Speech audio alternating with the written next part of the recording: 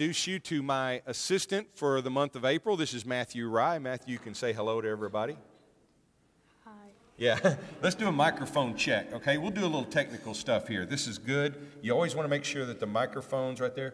Look at the folks in the camera and just give us just say, I don't know, ad-lib it. Just say, hello, I'm Matthew Rye. Hello, I'm Matthew Rye. All right. And hey, and while Matthew's reading, let's do picture-in-picture on the screen. Can we do that, Director? Yeah, we got it. So, you see, y'all don't know that all this goes on behind the scenes here, do you? But let me tell you, we know our stuff. Okay? Yeah. Now watch, the internet's going to go out. All right. No, we're here, and I've asked Matthew. Matthew is one of our good readers, and when we had some readings back a few months ago, I didn't have the chance to get Matthew in here. And since we're going to be doing the Gospel of Matthew for a couple of weeks, I thought we need a Matthew to read Matthew. So, you ready for this? All right. Well, I'm going to switch it over to the screen. Why don't you give them the reading from Matthew 20? I'm turning it over to you. Want me to read? Yeah, you just read straight from that. Yep. For the kingdom of heaven is like the landowner who went out early one morning to hire workers for his vineyard. He agreed to pay the normal daily wage and sent them out to work.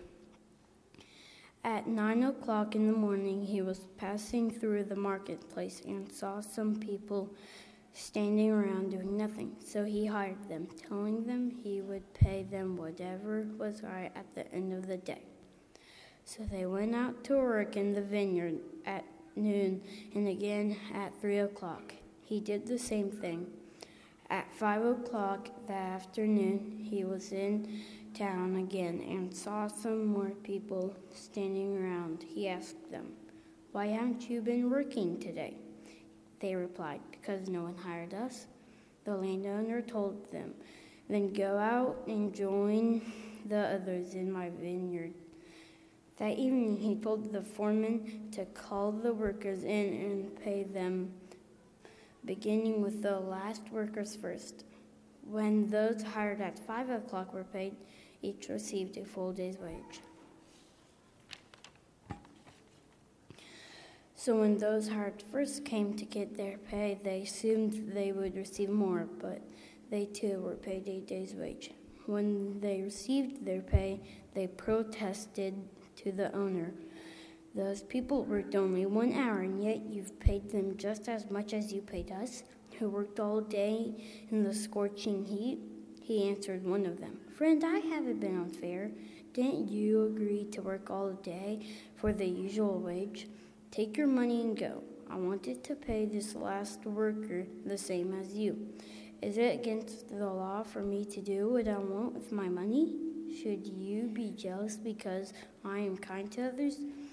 So those who are last now will be first then, and those who are first will be last."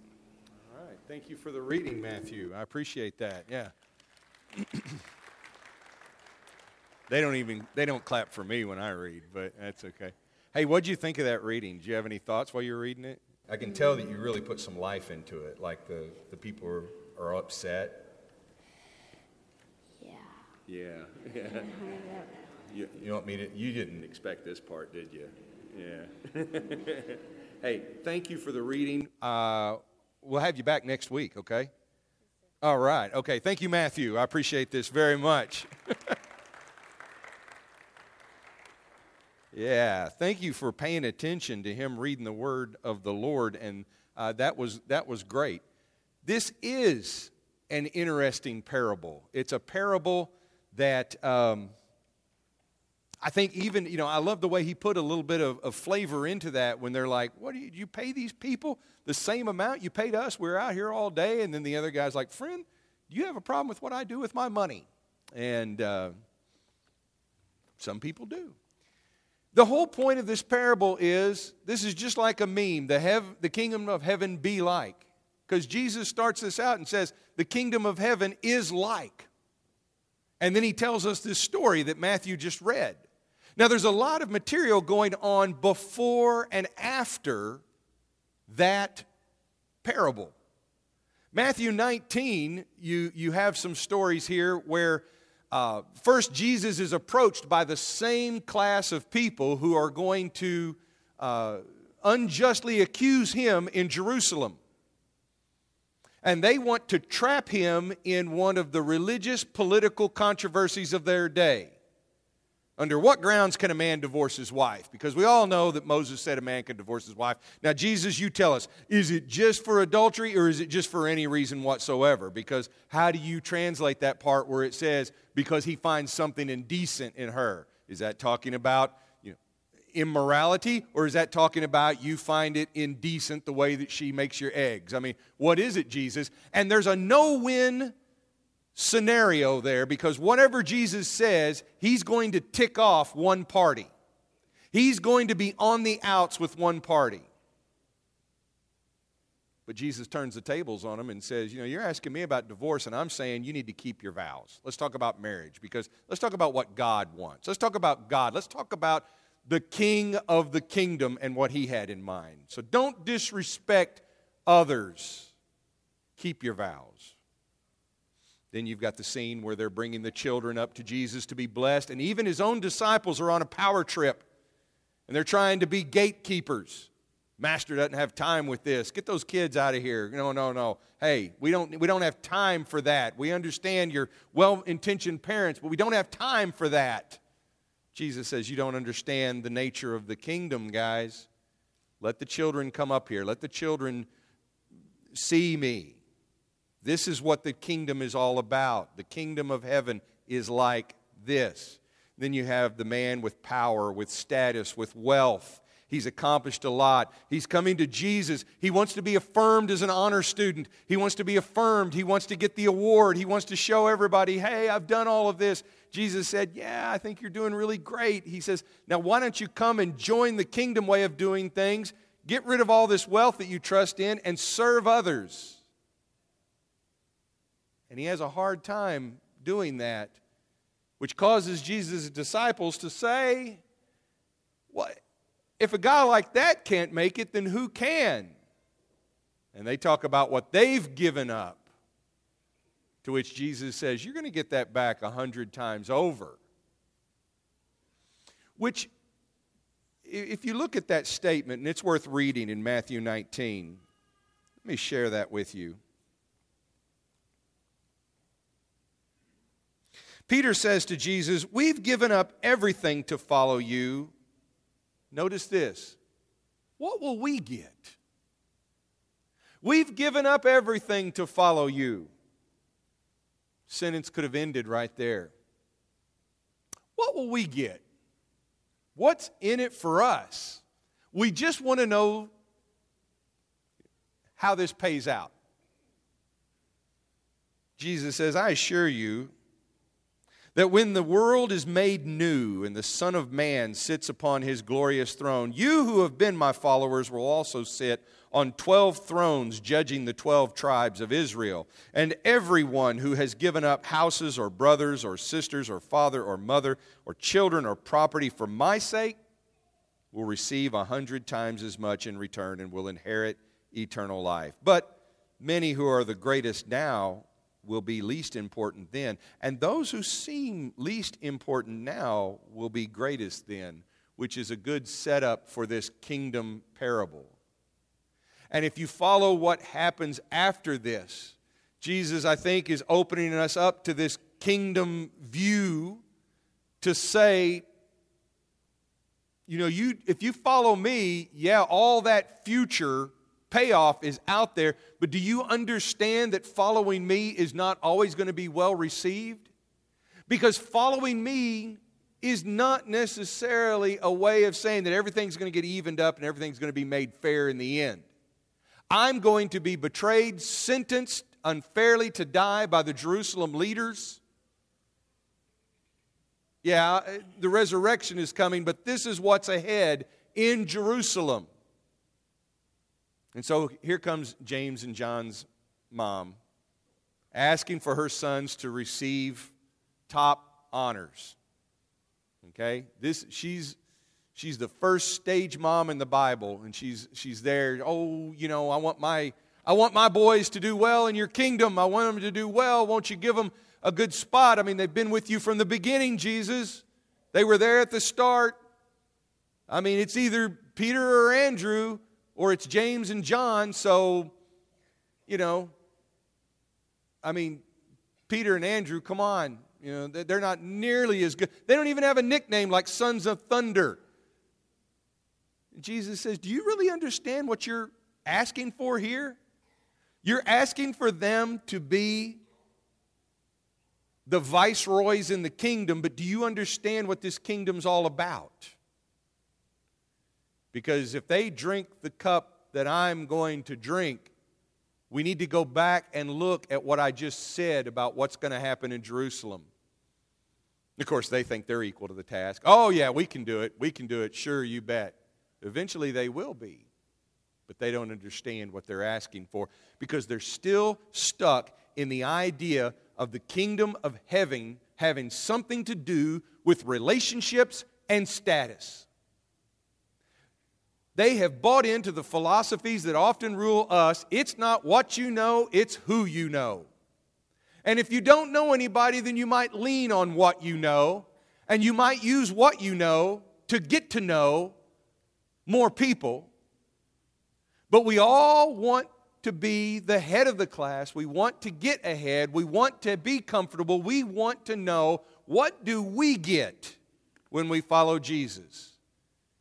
Sometimes we come to church and you want the preacher, you want the leaders to say, hey, tell us, what is the benefit of following Jesus? I mean, we got to know that this is worth it, right? Yep. And it is worth it. And it's worth it in ways that we don't even realize at first. The two blind men are the ones that get what it's all about. Mercy. It's about mercy, right? It's about mercy. We can amen that. It's mercy. The witnesses of what is real in the kingdom are two blind men. Now think about that. The men who can't see it all. And we've got two witnesses like the law requires. And what they want is one thing, mercy. That's what we get in the kingdom. That's the relationship and status that's given to us. A mercy shown to us that we don't even realize we don't deserve half the time. I think this is, look at the parable right in the middle of all this. What is the kingdom of heaven like? Well, it's like a landowner who pays his workers honestly and generously, and some of those workers have a problem with how he's paying everyone else. We have formulas of fairness among us, and if we don't watch out for this, we're going to get caught up in the same problem as the workers that were hired early in the morning. Formulas of fairness that exist in our culture that are almost ingrained in us because we think that things ought to be fair. This is a very American way of looking at things, but it's even bigger than America. Have you heard of whataboutism?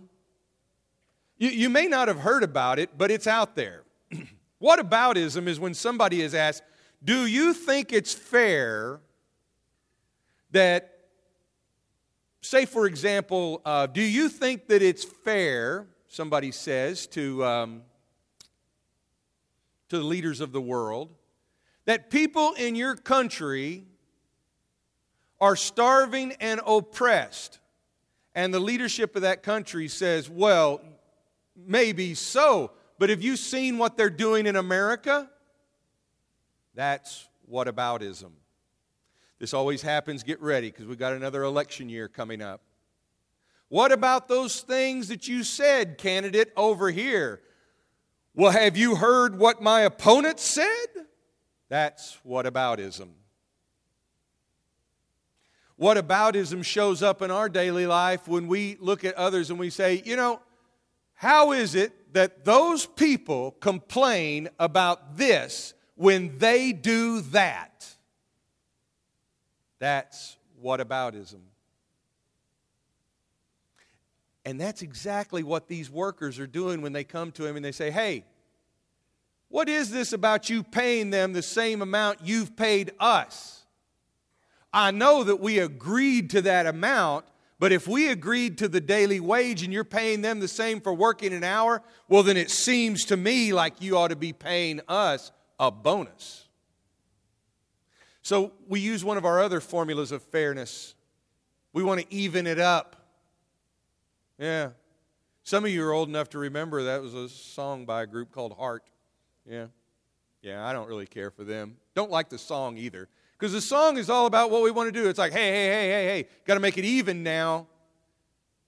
You know, they're getting more than we are. Okay, well then you need to even it up. We need equal time. They got to speak for 20 minutes. I love the political debates where everybody spends half of their time arguing about how much time they have. You gave him 20 minutes, let me speak. You gave her 15 minutes more. You didn't let me speak on this. Because if we get equal time, then you know the rest of us are going to say, I'm so glad that the moderator gave them 5 more minutes to talk. Otherwise, I wouldn't have heard that brilliant point and had my mind changed. The other thing we like to do is to make things fair, we demand satisfaction. We want to satisfy our honor. We take offense. That offends me. That offends me, and I want somebody to respond to it. You know, if any of you are fans of Lin-Manuel Miranda, you know, this is what gets Alexander Hamilton killed, okay? You know this, right? We're going to go shoot each other, you know, set it all up and everything. At any point, they could have said, you know, maybe is this a bad idea? You think, well, that stuff doesn't happen anymore. Oh, really? Ask Chris Rock. I mean, it still happens, all right? At some point, somebody can say, maybe this is a bad idea to get up and be slapping people or shooting them because I want to demand satisfaction. And of course, one of our formulas of fairness is to just make everybody the same. And we have 2 ways of doing that. One is those of us in authority get so sick that we say, that's it. The whole trip's off. Everybody's running laps. That's it. Everybody's going to be in timeout. That's it. Everybody's going to have to suffer. Or we decide to get ahead of it and we say, you know what? We don't want any arguments, so everybody's getting a prize. Everybody's getting an award. Everybody's going to get a rebate, a bonus. And if you think about it, these formulas of fairness, no matter how sophisticated we get with them, come down at some point to a playground, preschool level. Why did you hit him? Because he hit me. That argument has never made it very far in the world of parents. I want more ice cream. She got 2 scoops. I need 2 scoops. It's always the same. And yet, as adults, we try to sophisticate it, and we think this is the way it's supposed to be. I just want to ask you to think, after telling you all this, is it possible that we've made a false god out of fairness? Is it possible that we have made an idol out of fairness? That even though we talk about the kingdom, even though we talk about following Jesus, even though we watch Jesus go into Jerusalem, we know what awaits him in Jerusalem. We know that the crucifixion is there. And we think somehow, well, the resurrection is going to happen. And then when the resurrection happens, this is all going to just even up. It's just all going to even up. And yet we don't recognize how we participate in the injustice of the whole thing. And the resurrection doesn't erase the injustice. It's just God saying your injustice is not going to get the last word. And we confuse fairness with justice, and so we go to our institutions of justice and we want them to make everything fair. Make it fair, make it fair, make it fair. Sometimes justice doesn't equate to fairness. Sometimes justice, quite often justice, is really about making something wrong right. Fairness flew out the window a long time ago. And God is making the world right. because we have made it not right. And we've made it unfair, and it becomes an idol when we think that our ability to bring about fairness will somehow bring about justice, and everyone will be happy, and everyone will be fine, and nobody's ever going to be without, and no one's ever going to be dissatisfied. And this becomes our utopian false god. We need to be on guard against this, gang, because this gets so close to the ideas of the gospel that we don't understand what Jesus is saying. That we hear His parables and we fill in the blanks with our own answers. Notice what the landowner says to that first group. Because can't you sympathize with them for just a second? I mean, just try to. It's not that hard, is it? And I think that's the way the parable's meant to function. They show up and they say, hey, what's going on here? What's going on here? You hired these people at the last moment. They didn't do hardly any of the work we did. And you paid them the same thing that we did? I mean, if we had known that, then we would have negotiated for a higher rate. But you didn't know that. You didn't know that. So what do we say to that now? The man's answer seems a bit harsh. And I'll tell you right now, I can't decide if he's saying, take your money and get out of here, or if he's saying, you have what you negotiated, now go on your way and enjoy it. I really don't know which of those is the better way to read this. And maybe that's a good thing because it makes us think. But the one thing that I do know is that when he says, do you begrudge me for being generous, the literal reading of that is, why are you giving me the evil eye for being good? The evil eye. When we go back and we look at those two witnesses who could not see, we recognize that mercy is mercy. If you're shown mercy, it's mercy. Mercy is just mercy in whatever quality amount it comes to. Those two blind men just wanted to be able to see. They wanted mercy. And when you think about it, we are all just day laborers. If you focus on the landowner, we are all day laborers. No one reading this parable gets to put themselves in the position of the landowner. I don't care how many companies you've run. I don't care how many farms you've run.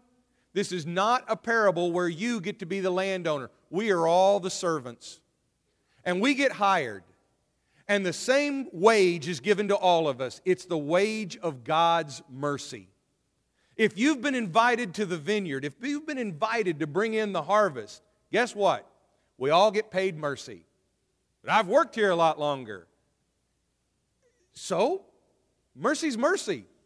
Does it matter how much mercy? This is challenging people like the Pharisees who say, you know, we've been around from the beginning. It seems like we ought to have some rights to make things fair. This challenges even people like Peter who say, hey, we've given up everything. What do we get? You get mercy. You get mercy. You get mercy. That's what you get. You get God's mercy. So just to wrap it up, here's three little things that we ought to keep in mind. If we're going to learn from Jesus on the way to Jerusalem, I don't mean learn about Jesus. This time of year, we all look at the history. There's going to be History Channel shows. There's going to be history magazines in the supermarket checkout line. It's going to take us to Jerusalem. We're going to learn all about the crucifixion. We're going to learn all about this. But do we stop and listen to the Master along the way and learn from Him? Because He's got some lessons.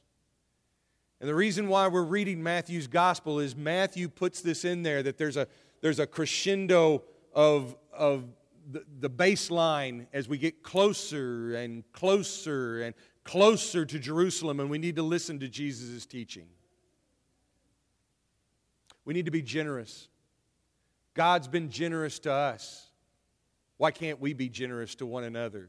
Instead of whataboutism or trying to even it up, why can't we just be generous to one another and say, hey, God gave me mercy. If God gave me mercy, I can show mercy to others. This fits in with so many other parables. Think of the parable of the two sons. The lost son comes home. The older son goes and complains and says, this isn't right. You shouldn't be throwing this party. The father is saying, you're invited to all of my parties. Why can't you just come and celebrate with me? This is like the parable of the man who is forgiven of so much, and then when he finds somebody that owes him a little, he goes out and he says, I want you to pay up, and I want you to pay up today. And the master who forgave him of so much says, that's not right. You have shamed my generosity in being that way. You know that when we're not generous to other people, we are shaming the grace of God. We need to be obedient. Just do the work. This fits in with the parable that Jesus tells, that Luke records in Luke chapter 17. He starts out by saying, which one of you has a servant, and when you come back to the kitchen after working in the field with your servant, you say, hey, come here and sit with me. No, you don't do that. You say, you fix my supper, and then when I'm done, you can have your meal. Now, if you're like me, you're blown away. Which one of you having a servant? I've never had a servant. No, I've tried to get people to serve me. It doesn't work that way. But then Jesus turns the tables and he says, okay, look, in the kingdom of heaven, you're not the one with the servant. You are the servant. So now, standing in the position of the servant, just do your work. Be obedient. And when you've done what you've been told to do, just say, I'm just a undeserving servant doing my duty. Life gets so much easier when we see it that way. And finally, be thankful. Instead of giving the evil eye, be thankful. Instead of giving in to resentment, because they got just as much as you did and you worked harder. Because they got the same grade you did on the school project and you did all the work. Instead of looking at those people who make all that money for doing stuff that's questionable and you work so hard and never seem to get ahead, just be thankful for what you got. Quit focusing on what you don't got. See what we did there?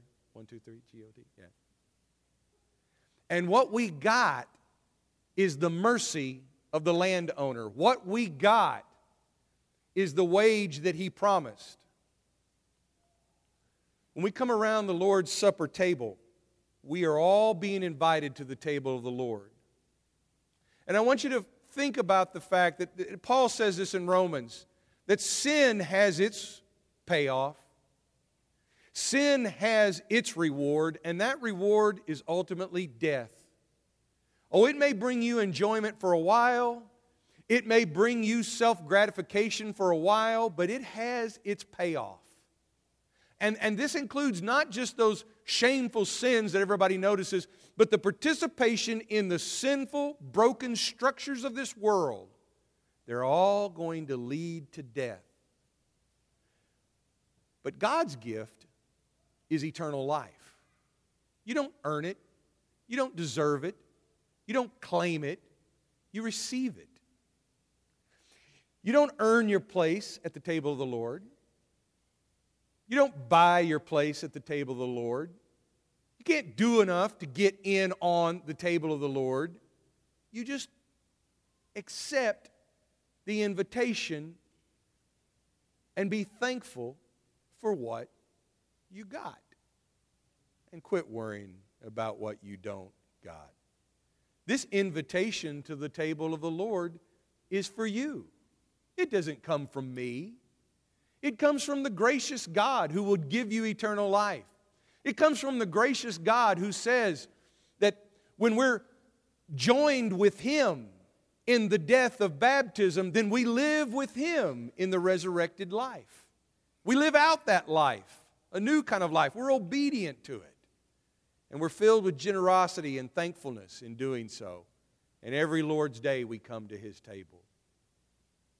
Let's sing, and we'll gather around that table this morning.